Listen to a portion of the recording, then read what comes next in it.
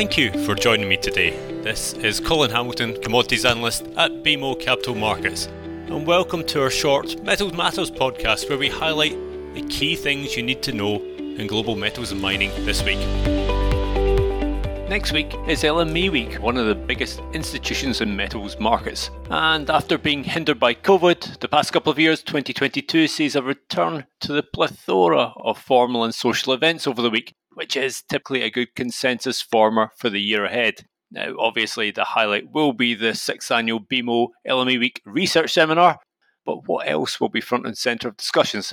Let's start with the basics of supply and demand. Feedback from recent metals industry conferences has been full of doom and gloom about the demand prospects for 2023, with the impact of inflation now biting hard. We will be interested in how bad many participants feel demand could be and what sort of order book contraction they're starting to plan for.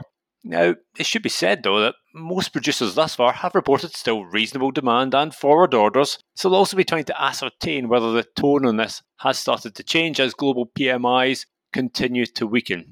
Moving to the supply side, across base metals, visible inventory cover is low, both in absolute and in relative terms. However, reports of consumers struggling to source metal are few and far between as for now. So we'll be looking for the wider market's take on visible inventories, feelings around invisible and consumer inventory levels, and concerns over the potential for recurring short squeezes until that inventory level is rebuilt. Meanwhile, ahead of LME Week, high energy costs have of course decimated, well, maybe not yet, but seriously wounded Europe's metals capacity. The past 3 months alone has seen a number of European aluminium, zinc and lead smelters idled, and despite the recent fall in power costs, expectations for further closures persist. We'll be very interested to hear any potential timelines for restarts and the waypoints which would need to be crossed on this path. Moreover, be interested to hear of any primary capacity being replaced by perhaps secondary smelters to reprocess non-ferrous scrap, given the growing push to keep this resource in region in Europe and the US. And if European output is semi-permanently adjusted lower, well, the region should be a larger net metal importer, all other things being equal. And that should result in a higher premium over LME cash for prompt delivery. Interestingly, we've already seen an 85% higher year-on-year copper premium offer provided by Codelco and Arubis, and that's pointing to this being at play already. LME Week may be its annual party, but following 2022's Annus Horribilis, some would say the exchange itself has little to celebrate and finds itself in the unenviable position of being at the centre of some awkward discussions. You can add to that the fact that weaker trading volumes are being seen than a year ago. Now, there's a review ongoing, so we don't expect any formal announcements on permanent adjustments to the nickel contract following March's short squeeze, but we do expect more detail to be offered around the potential ban on warranting new Russian aluminium. I do see this as somewhat of a fait accompli, given consumers who are already cross with the LME after the nickel debacle don't see the LME contract as currently being fit for purpose, given most are already self-sanctioning. And other exchanges, notably the LBMA, the LPPM, have long since stopped delivery of new Russian units. Now, taking a step back, this will likely accelerate the process whereby consumers seeking best practice behaviour will increasingly specify responsibly sourced material which meets embodied carbon and value chain integrity standards, which will pressure developed world exchanges to split contracts into a prime contract with certified material and a subprime contract for the material which doesn't qualify, whether through choice or through incapability. Rather than green premiums, I'm still of the view we look to subprime discounts, similar to those seen for NPI relative to Class 1 nickel over time. And as part of this wider process, I'd expect to hear a lot more about a renewed push towards industry-certified standards for responsible material, including those of the Copper Mark, the Aluminium Stewardship Initiative, and Responsible Steel.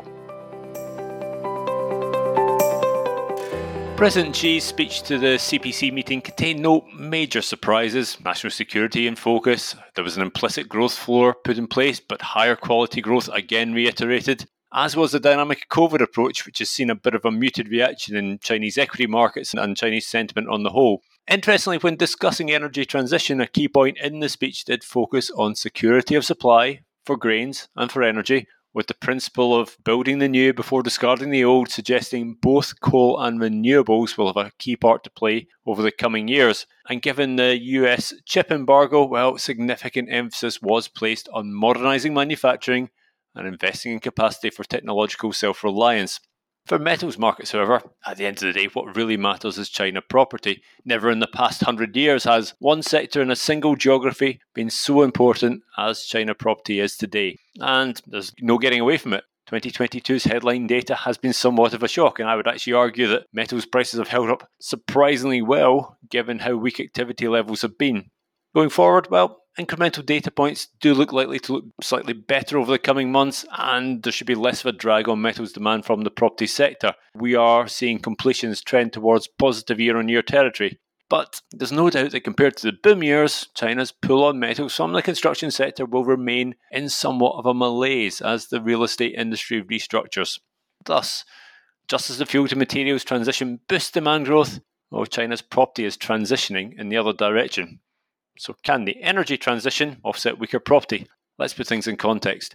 Current demand levels from energy transition are only about 30% of China property in copper, less than 15% for aluminium, and less than 5% for steel. So at the end of the day, changes in China property are still likely to drive the shorter cycle in terms of demand around a general energy transition-led uptrend. It could be argued, however, that we have seen an offset in copper this year. We know property demand is down amid lower completions, but strong renewables and electric vehicle spending has seen overall China copper demand rise this year and outperform pure metals.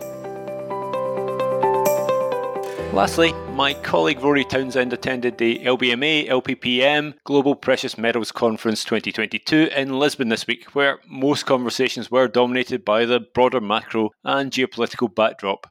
Now, despite the pivot away from precious metals by macro asset allocators in recent times, physical investment demand remains incredibly robust, and it seems that mints themselves are struggling to keep pace. In particular, silver product markets seem to be experiencing the most acute tightness, with American Eagles commanding a huge $13 per ounce premium over spot at the present time.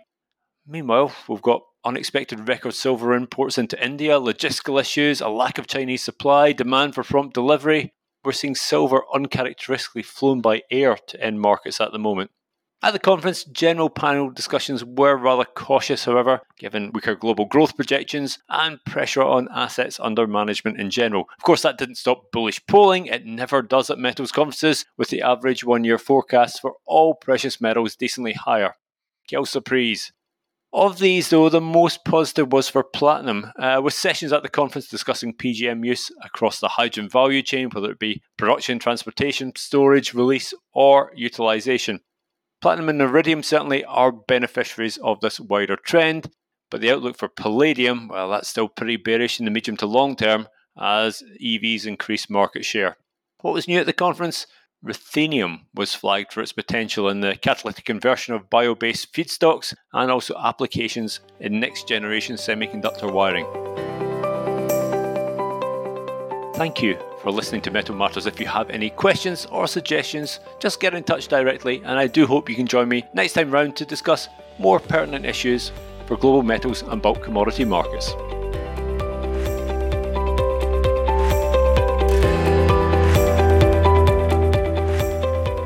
That was Metal Matters, presented by BMO Capital Markets Equity Research.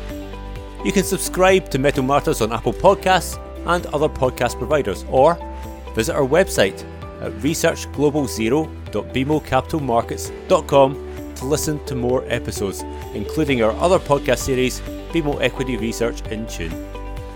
If you have feedback or suggestions for upcoming podcasts, please do share it with me at colin.hamilton@bmo.com.